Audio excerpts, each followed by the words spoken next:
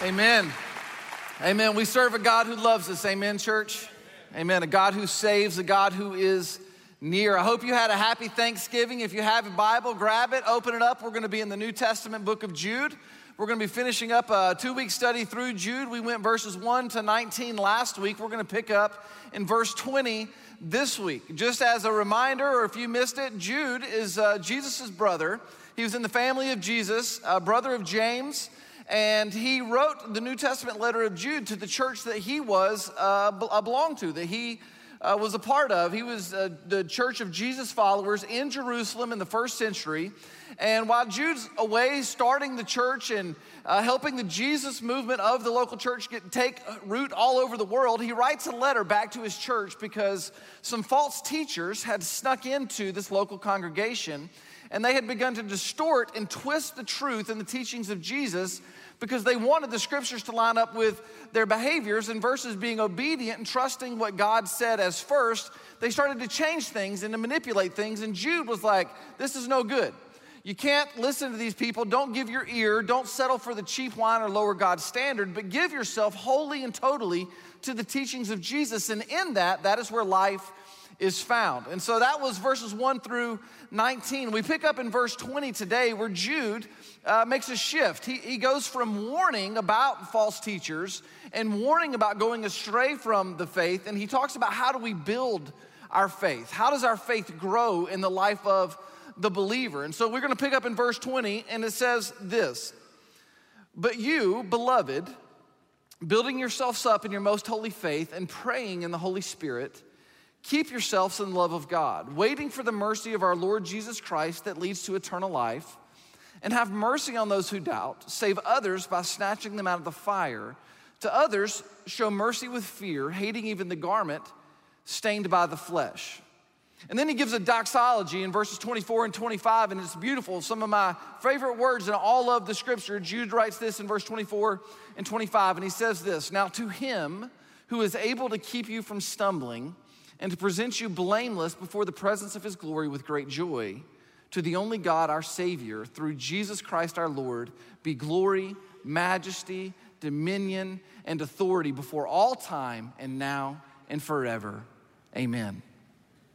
Amen. "But you, beloved," there's that word again. Last week we talked about this. We did a deep dive into the word beloved, and ultimately your highest call, my highest call in life, is to be loved by God, is to receive and believe the love of God that he has for us, that he proved through the life, death, crucifixion, and resurrection of Jesus Christ, that God loves us.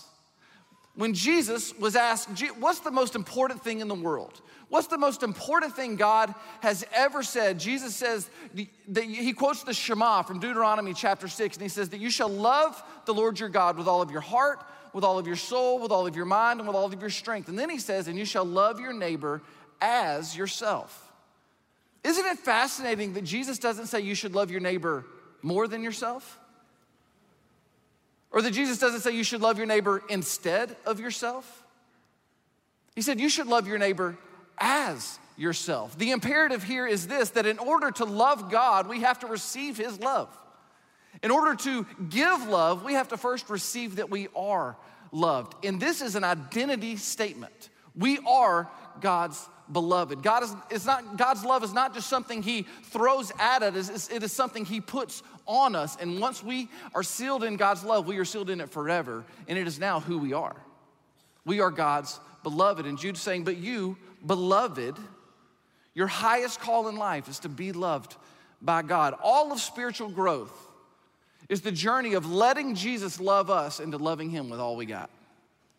And so Jude is beginning to teach believers how their faith grows and how to build up your faith. And so I want you to relearn, I want to reteach you a word you once knew in school. And the word today is polemic. I want you to look at your neighbor and say, you're so polemic. Ready? 1, 2, 3, go. You're so polemic. That's absolutely not the right way to use the word, but I thought it would be fun. And so I want to teach you a polemic. A polemic is a counter argument. And so some days you wake up and you are grumpy. Not you, but me. Some days I wake up and I'm grumpy. Some days I'm in a bad mood. Some days my head's not in the right spot. Some days I don't feel like I'm God's beloved. Some days my mind is filled with shame, if I'm honest. Some days I hear the voices of condemnation.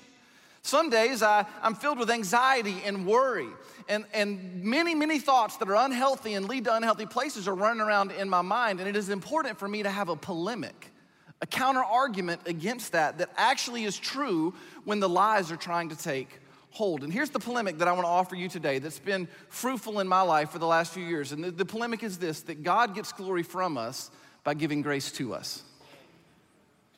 God gets glory from us by giving grace to us. I'm going to spend the rest of the time today unpacking all that means. Jude says this in verse 20. He says, "But you, beloved, building yourselves up in your most holy faith." So what is the most holy faith? Well, it's faith in Jesus Christ because he's the most holy one. What makes our faith holy is not that we have it, it's who our faith is in. And so Jude is reminding us that our faith is the most holy faith, that there's no faith in the world in anyone or anything like faith in Jesus Christ, that it is the most significant decision, the most significant choice, the most significant reality or statement that one can make is that Jesus Christ is my Lord and Savior. That is the most significant thing that you will ever say. It's the most significant thing that will ever happen to you. It's the most holy faith. Hebrews chapter 11, verse 1 says, "Now faith is the assurance of things hoped for and the conviction of things not seen." We've studied this many times, but the Greek word for faith is the word pisteuo, and it means to put the weight of your life onto. It's the idea of trusting all of your significance, all of your purpose, all of your value and worth, putting the weight of all that you are and ever will be on the person of Jesus Christ. This is what the Bible talks about when it says the word faith. It's the weight of your life. I was taught as that the faith is my soul's highest allegiance. Whatever gets my soul's highest allegiance, that is the thing that I am trusting in as the source of life. There's three things about this most holy faith that I would offer you. Number one is that faith is a gift. Faith is a gift. Ephesians chapter 2, verse 8 says, "For by grace you have been saved through faith, which is a gift, and this is not your own doing." So faith is a gift. It is something that God gives us. It's not something we conjure. It's not something we manufacture. It's not like a light switch that we just wake up and turn on. It is a process of wooing. The Holy Spirit opens our eyes to the reality of God and to the reality of the gospel of Jesus Christ, and we put our faith in it. And Jesus tells us that the faith the size of a mustard seed can move a mountain. And here's part of what that means is that a little bit of faith in Jesus moves a mountain of sin off your life, and you're forgiven forever. You're forgiven forever. And so a little bit of faith, any amount of faith is a gift from God. So first is that faith, our most holy faith, is a gift. Second is that faith pleases God. Hebrews chapter 11, verse 6 says, "And without faith, it is impossible to please God, because anyone who approaches him must believe that he exists, and he rewards those who earnestly seek him." Faith is the exchange whereby we are happy in God and God is happy in us. What pleases God is a sweet aroma, is what the Bible tells us, that when we offer our faith unto the Lord, when we give trust to him, that he loves it. It makes him happy. So faith is a gift, faith pleases God, and faith grows trust. Now the words faith and trust are really interchangeable, but it just helps me think about it rightly, that faith produces something in our life. It's not stale, it's not static, it's always growing. It is giving new life, new fruit is growing from the seed of faith that God gives us as a gift. And what faith is ultimately producing in our life is more faith. Romans chapter 1 says that there is a faith that comes from faith, and so faith grows trust. In John chapter 14, Jesus says, "Let not your hearts be troubled. Trust in God, trust also in me." God loves it when his kids trust him. God loves it when his kids trust him, so much so that he has secured their trust for himself. One of my favorite authors, Brennan Manning, writes it like this, and the quote will be on the screens, is, "The splendor of the human heart, which trusts that it is loved, gives God more pleasure than Westminster Cathedral, the Sistine Chapel, Beethoven's Ninth Symphony, Van Gogh's Sunflower, the sight of 10,000 butterflies in flight, the scent of a million orchids in bloom. Trust is our gift back to God, and he finds it so enchanting that Jesus died for love of it. That God is so wild about the trust of his children that he sent his son to secure it for himself. What a beautiful thing. Psalm chapter 40, verse 4 says this, happy is the one who puts his trust in God. Jude is saying to the church and to us, God wants us to grow in our relationship with him. He wants us to unfold. He wants us to experience the abundant life. And so Jude goes on from here to list practices that help us grow spiritually. He says, but you, beloved, building yourselves up in the most holy faith and praying in the Holy Spirit, keep yourselves in the love of God. Now, I don't know if you've been a believer for a long time or if you've been a believer for a short time, but you don't have to walk with Jesus very long to begin to realize and be awakened to the role of the Holy Spirit in your life. And so when Jude says praying in the Holy Spirit, one of the things that he's saying is he's reminding us that the Holy Spirit is faithful. That the Holy Spirit is faithful. He is always with us. He is always near for anyone who's put their trust in Jesus. The Holy Spirit is faithful. And the Holy Spirit, as you study him and you become more familiar with him, you realize very quickly that the Holy Spirit is a gentleman. And he doesn't draw a lot of attention to himself, but he's always drawing attention to God the Father and God the Son. Jesus calls the Holy Spirit the helper. And some of the ways the Holy Spirit helps us and stays faithful to God through us is that he convicts us of our sin. He comforts us in God's love. He gives and grows our faith. He guides us. He gives us spiritual gifts to do ministry. He gives us the desire to obey God. He enables us to pray and to understand God's word. Jesus himself actually said that it is better for him to go back to heaven so that the Holy Spirit would come and be our helper or be our guide.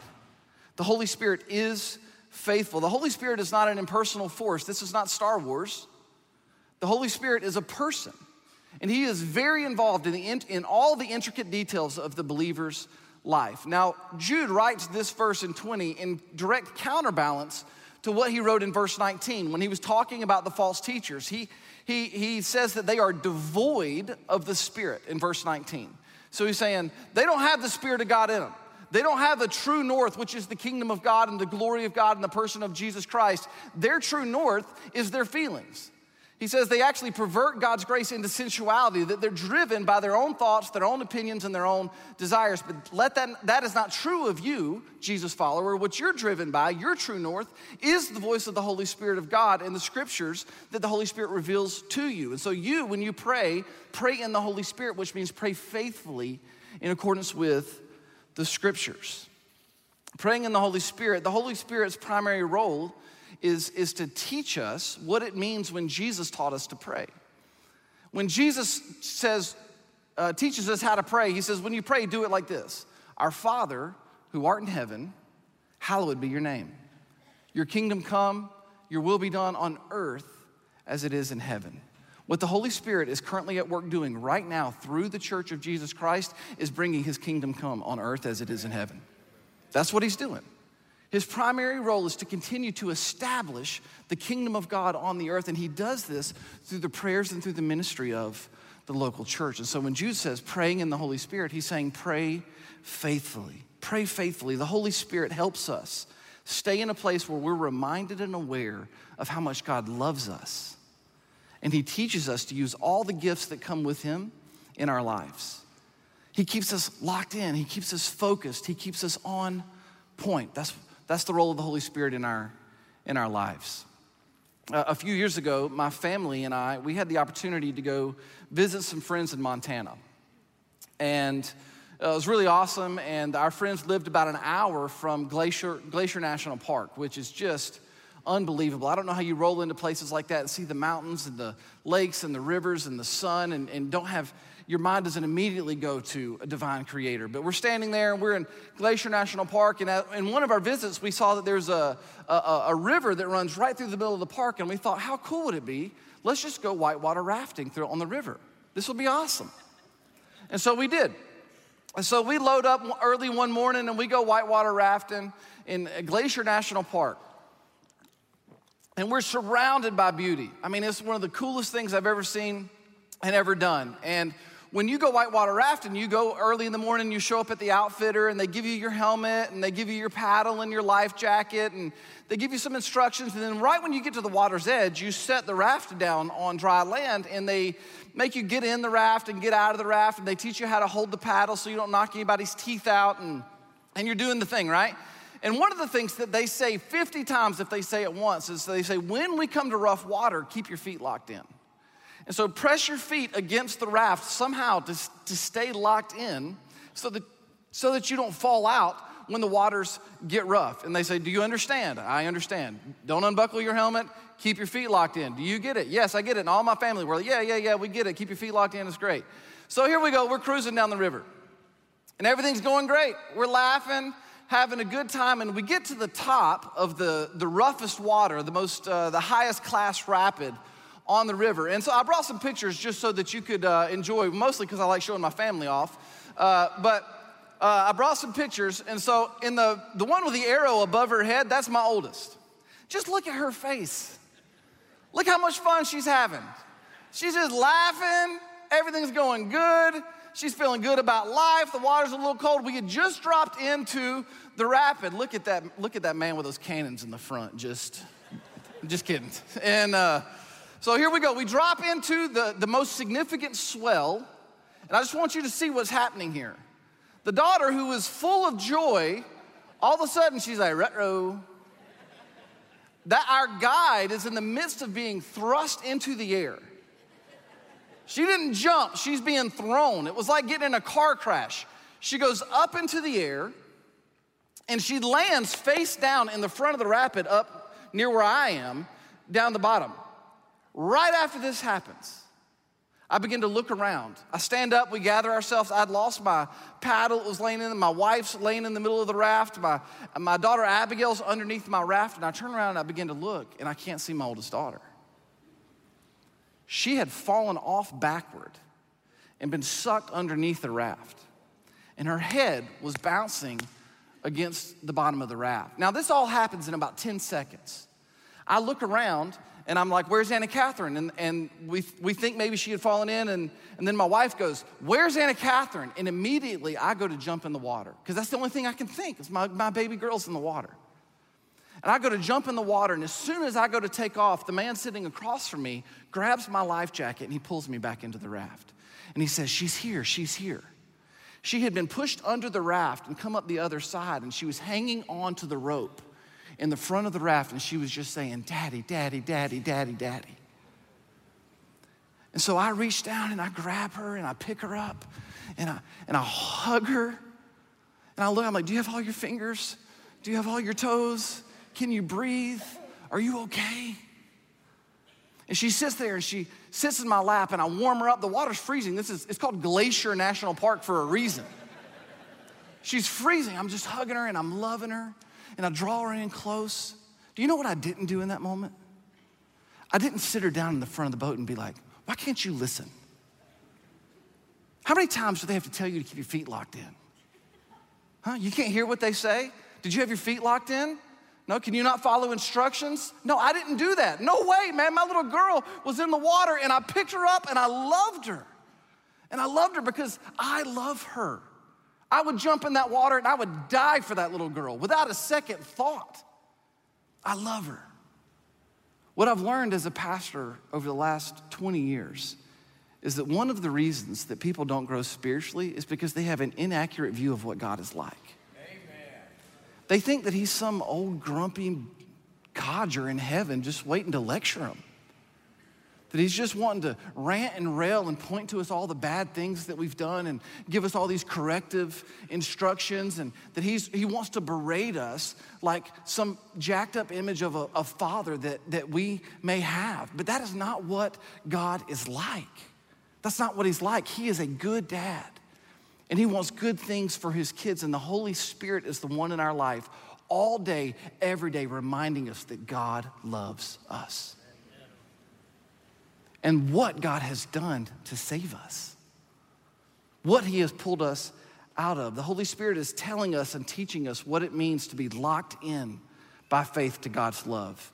He is the one reminding us of who we are. He pulls us up when we get knocked off course. He is the one that ensures that we are kept for Jesus Christ. He is the seal of our deliverance. He is patient, he is kind, he is powerful, and he has a purpose, which is to keep God's beloved focused on who they are as loved children of God. The Holy Spirit is faithful. So Jude is saying, pray faithfully. Second, he says, wait faithfully. He says, but you, beloved, building yourselves up on your most holy faith and praying in the Holy Spirit, keeping yourselves in the love of God, wait on the mercy of our Lord Jesus Christ that leads to eternal life. Who loves waiting? Anybody love waiting? You know, I've kind of, in my life, I've categorized waiting in two different categories. There's like temporary waiting. There's like waiting on your next meal. There's waiting on your, in my case, my oldest daughter to get ready after changing for the 9th time so that we can leave. There's that kind of way. There's waiting on your husband to finally finish the project at home, right? There's that kind of waiting. Currently, we are in a temporary waiting as a culture. We're waiting on Christmas, of which I'm pumped about. I love Christmas. I start negotiating terms with my family about putting the tree up around Labor Day. I'm into it, right? I start playing Christmas music on Halloween. I love Christmas, which, you're welcome, this is for free. David Crowder just put a new Christmas album out called Milk and Cookies. You should hit that up, you're gonna love it. All right, Christmas is coming. But here's the thing, if you love Christmas like I do, as Christmas gets closer and closer and closer, the closer it gets, there's actually like a little bit of sadness that sets in. Because you're like, pretty soon it's gonna be over. There's like temporary waiting. And sometimes that can be frustrating, but even in that, the Spirit of God gives us patience and grows that in us. But then there's permanent waiting. There's waiting on something that's going to be permanent, like when you find out that you're having a child.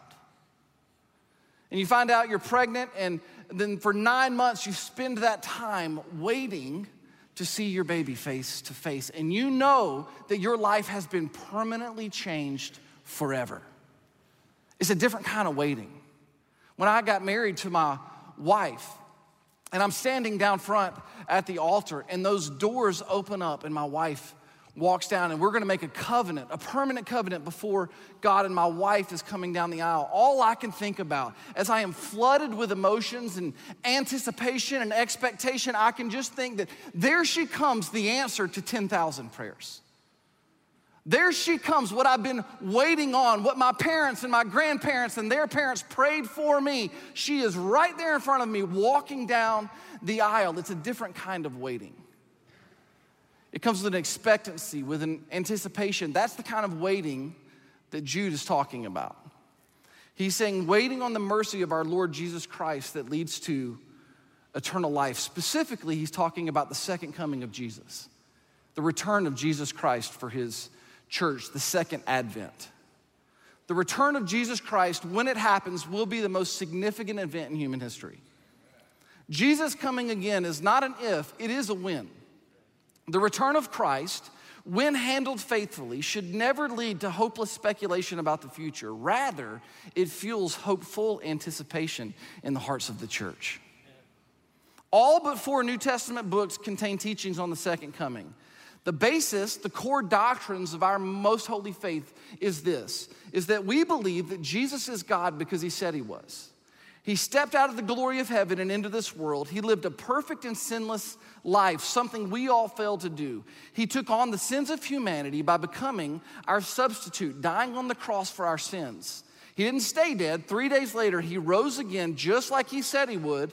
And by faith alone in Christ alone, we are forgiven, we are saved, and we are made right with God. And we believe that Jesus is true to his promises when he says he will return again.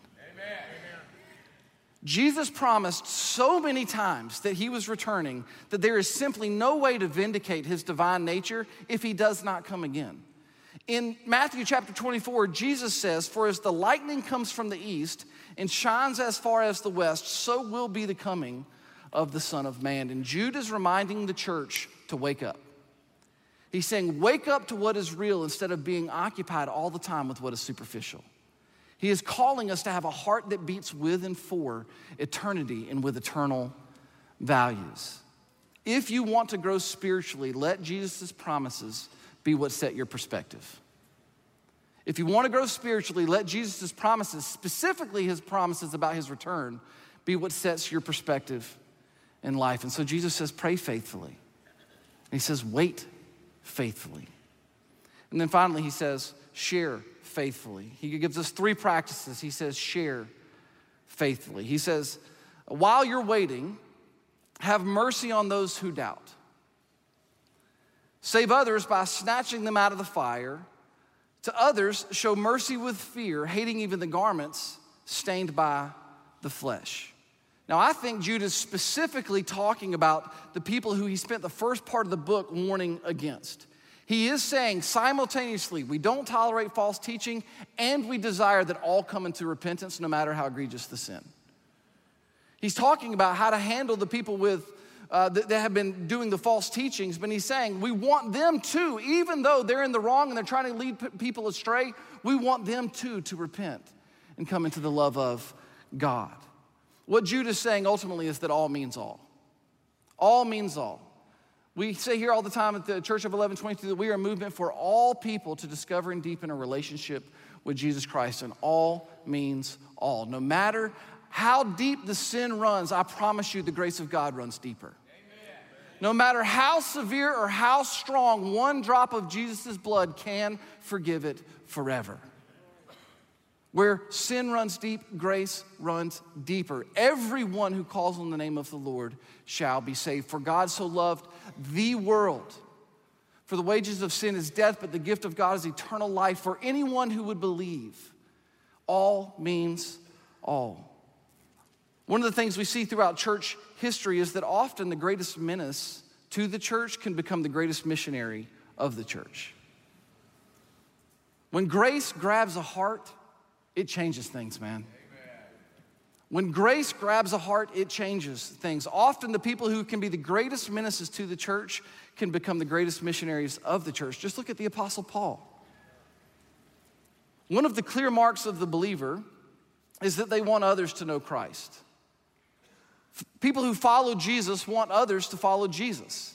That's what Jude is talking about. They want others to know and to live the abundant life. And he gives us some effective tools for evangelism. He says these are some practices or some postures that you have when sharing faithfully the gospel of Jesus Christ and witnessing or being evangelistic with your friends and your neighbors. He's saying, 1, have mercy.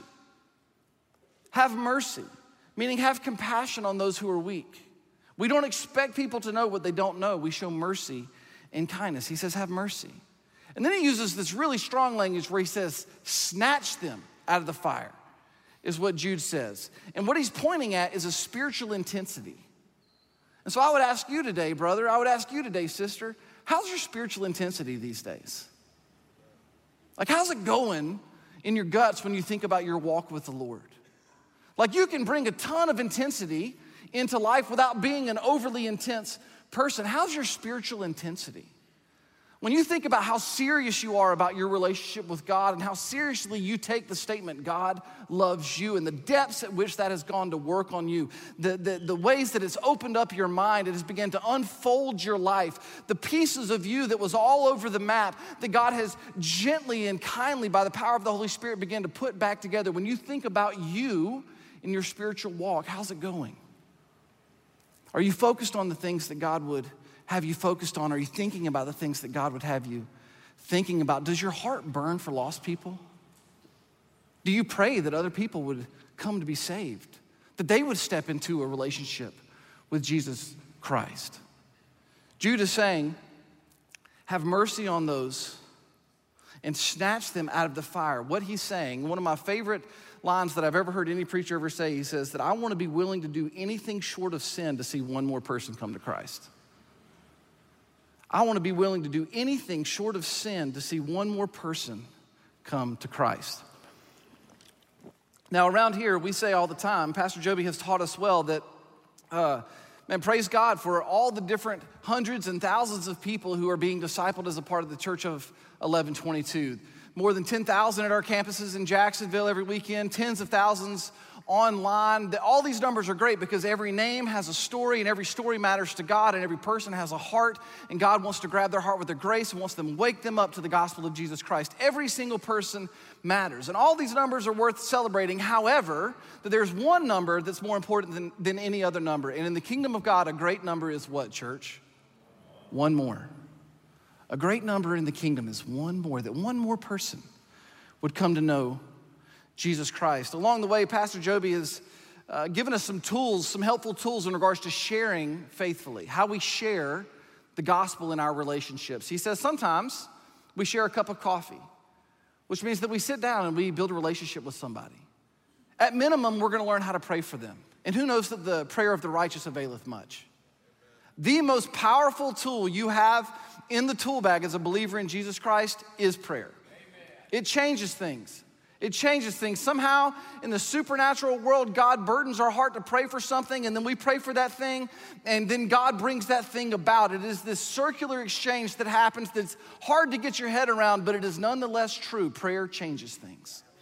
And when we sit with someone and we hear their story and we approach it with ears of mercy and compassion and kindness and we listen to see what door the Holy Spirit might be opening up for us to step into to see them surrender their life to Jesus. So sometimes we share a cup of coffee. Sometimes you share your testimony. Do you know that you're the only you that there will ever be? Nobody else in the history of the world has your story. You are completely unique. Like your fingerprint, you are by design completely unique. And the reason you were designed and there's breath in your lungs is so that you would give glory unto the God who is worth it. And all of this breath and all of this life and all of this energy, your story is a testament of God's faithfulness. And sometimes God opens the doors as we share cups of coffee for us to share the testimony of his faithfulness in our life. So sometimes we share our testimony. So we share a cup of coffee, we share a testimony. Other times we share the gospel. The Holy Spirit opens the door and we step in and we teach people about the life, death, and resurrection of Jesus Christ and how when Jesus died for them, it counted for them. And we give them the opportunity to surrender their lives to the lordship of Jesus Christ. And one of the best ways to share the gospel is to share an invitation. Is to share an invitation. And what do I mean by that? Share an invitation to church. You bring them here, where people like Pastor Joby and other pastors will share the gospel. And one of the ways that we partner together as a church with all of you is that we do what we call one more weekends. And what a one more weekend is when we give you a heads up and we say, listen, this weekend, coming up, this one more weekend, we are going to give a very clear gospel presentation.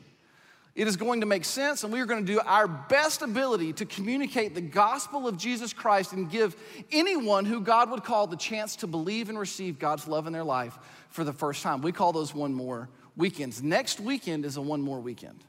And so if you have somebody that you've been praying for, if you have somebody that you've been sharing cups of coffee with and building a relationship with, next weekend is a great opportunity to invite them. And normally, people who don't come to church are a little more open to come to church around Christmas time. And so this might just be the right time.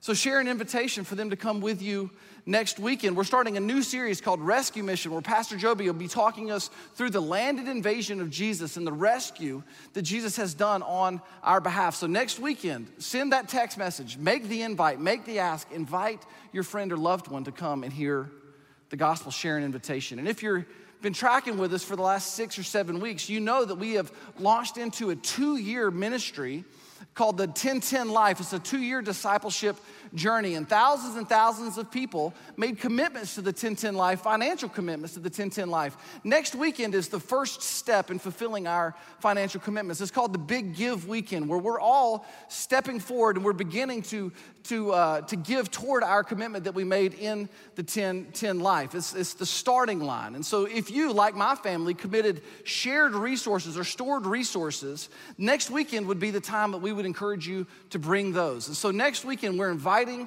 our one mores and we're bringing our first and best as we take our first step toward the fulfillment of the 10-10 Life. And so if you haven't started your commitment yet, next weekend is the time to do it. You can give in all the ways that we give, the online giving boxes, through the app, whatever that makes most sense to you, that's next weekend. And so we share a cup of coffee, we share our testimony, we share the gospel. and we share an invitation.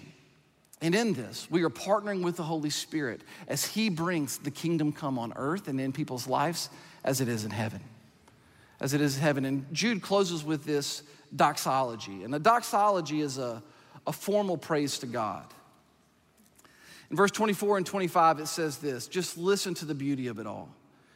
It says, now to him who is able to keep you from stumbling and to present you blameless before the presence of his glory with great joy, to the only God, our Savior, through Jesus Christ our Lord, be glory, majesty, dominion, and authority before all time and now and forever.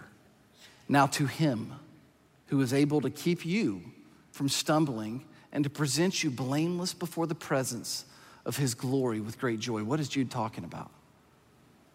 Well, he's talking about the great day. That's what it's called in the Bible. He's talking about the great day, the day of judgment.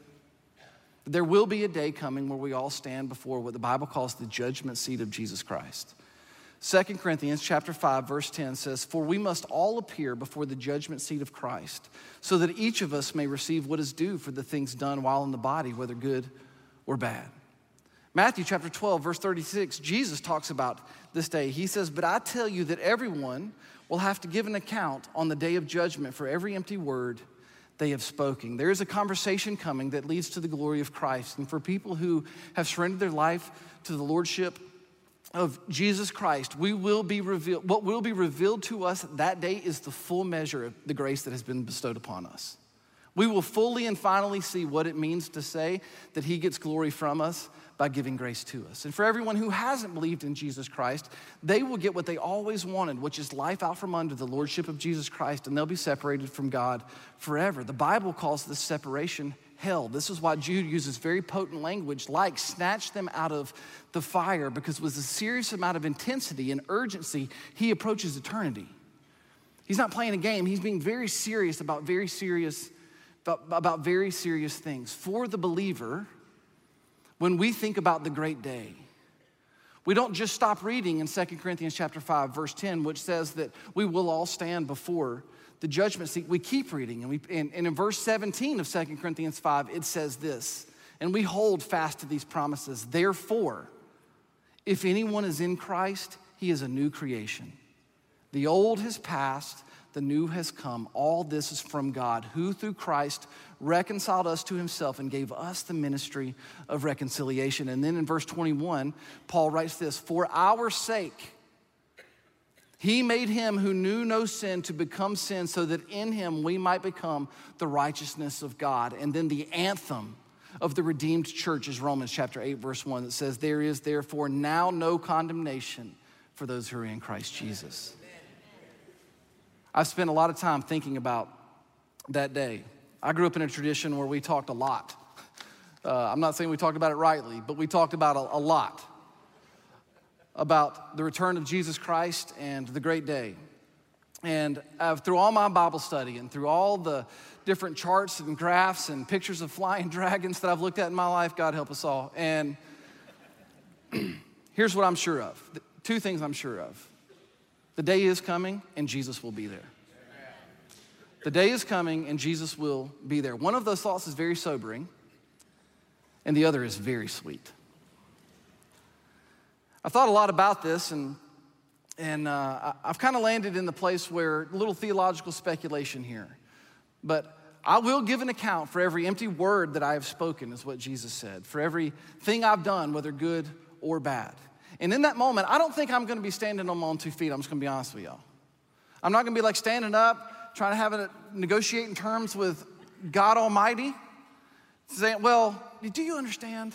This is what I was thinking, like he doesn't know. No, you know what I'm going to be doing? I'm going to be laying on the ground, on the golden streets with my face pressed into it. That's what I'm going to be doing. I'm going to be laying down before him. And I'm not going to have a whole lot to say. The only things I could conjure, if I do have to say anything, the only things I could conjure is have mercy on me, O God, for I'm a sinner and I'm with Jesus. That's all I got. I'm with Jesus. I am with him. I am his brother. I have been bought at a price that he paid for. I have been covered in his blood. My faith is in him alone. I trust him. His righteousness has been credited to me of no works of my own. He did it all. I am throwing myself on the mercy of Jesus Christ. That's all I got. Amen. That's all I got, right? But as I've thought about this day, and again, a little theological speculation, I think it might go more like this, where every empty word that I've spoken and everything that I've done, whether good or bad, as they come into account, I believe the full gospel tells me that some version of Jesus is gonna say, paid for. Paid for. All my empty words come up, paid for. All my deeds, good and bad, paid for. It's finished. It's done. And he's gonna be the one doing the talking. And he's gonna say, he's with me. My blood covers him. That's my younger brother. He's my kin. I give my righteousness to him. He is with me. And it is in the finished work of Jesus Christ that we stand. And only there do we have confidence. And it is to Jesus Christ, now to him who is able. He is able to present you blameless on the great day. Can you believe that? He is able and he is willing. And Jude says he does all of this with great joy. For the joy that was set before him, he endured the cross, despising its shame. What is the joy? It's his brothers and sisters standing in front of God Almighty, forgiven, redeemed, and accepted because of the price that he paid. It is his great joy. He gets glory from us by giving grace to us. So the doxology of Jude says, to the only God our Savior, through Jesus Christ our Lord, be glory, majesty, dominion, and authority before all time, and now and forever. Amen. Amen. And so, my friends, we've come to the end of our Jude journey. I just want to say thanks. Amen. I just want to say thanks. Thanks for letting me. Frankie, look what you've done. Thanks for letting me unpack the scriptures. Thanks to Pastor Joby for sharing this with me. It's an honor to stand in his place. I love Pastor Joby. I love what God's doing at this church. I love serving with him. I love serving alongside of you. I hope that in some way the book of Jude has encouraged you. I hope in some way it's challenged you, that some freedom has set in. And I just pray that God would use these words to help us all grow spiritually. As we head toward our respond time, we talked about last week that the last 5 minutes of our service are the most important 5 minutes. That everything is leading to this. And this is the time where we think about God, where we invite him into our thoughts and into our hearts, where we respond to him. We sing and we pray and we bring in response to who God is. It is a significant time in our service. And we're about to sing the song Gratitude. And there's nobody in the world that has more to be grateful for than the follower of Jesus Christ. The gratitude overflows from our cup. And so I want to end as we head into a response time with a little bit different. I want to offer us a doxology of sorts, like in the spirit of what Jude did. I want to offer us a doxology, and it's from the devotion we're working through, and it's focused on the word majesty, which is a character definition or a character trait of Jesus, that he is majesty. And so I want to read this over you as a doxology to our journey through Jude. And then I'm gonna ask us all to stand, and we're gonna pray, and then we're gonna respond in gratitude. Let me read this over you, offering formal praise to God. There is no one like him. There is no God but him. He was and is to come. He reigns on high over all things visible and invisible. His ways are higher. His thoughts are wiser. His beauty is matchless and his sovereignty is sure. He is everywhere, ahead of everything and behind everything. There is nothing that happens that does not first pass through his hands. He holds the endless galaxy in his hands and knows the stars by the names he has given each one. Before the beginning, he set at the foundation of the world a cross and made atonement for all sins of his children so they could be redeemed by his mercy and secured for his glory. Every whisper of wind and calamity of storm declares his might. Every rolling wave and soaring eagle gives way to his presence. Every child's tear and every mother's embrace arrive by the merciful touch of God. To be near him is to be alive, and to be his is to be immortal. He is unending beyond time, never changing in character nor intention, incomprehensible in mercy, and more available to his children than gravity is to the earth. He did not begin when the beginning began, but he began the beginning. He did not start when start started. He started start. At a word, he brought forth day and night, land and sea, and all things that crawl, swim, and fly. He leaned in and breathed the life of an eternal soul into his prized creation, and up from the dirt came his image, staring back at him, reflecting to him his creation, just as the moon reflects the sun. He is the Lord God of Israel, the Lion of Judah, the righteous one of the remnant, the Prince of Peace, the King of all kings, the firstborn among the dead, the resurrected Christ, the Messiah and the Lamb who was slain before the foundations of the world. He is the joy that comes in the morning. He is the eternity that has been set in the hearts of man and the true north which guides us home. He has 10,000 times 10,000 angels declaring his glory, and angels of fire flying around his throne, declaring his nature, singing, "Holy, holy, holy is the Lord God Almighty. His love never fails and his hope endures forever." It is with gladness he does all things, and there is nothing that runs deeper through the veins of creation than his grace. His purpose is undeniable and his mission is unwavering.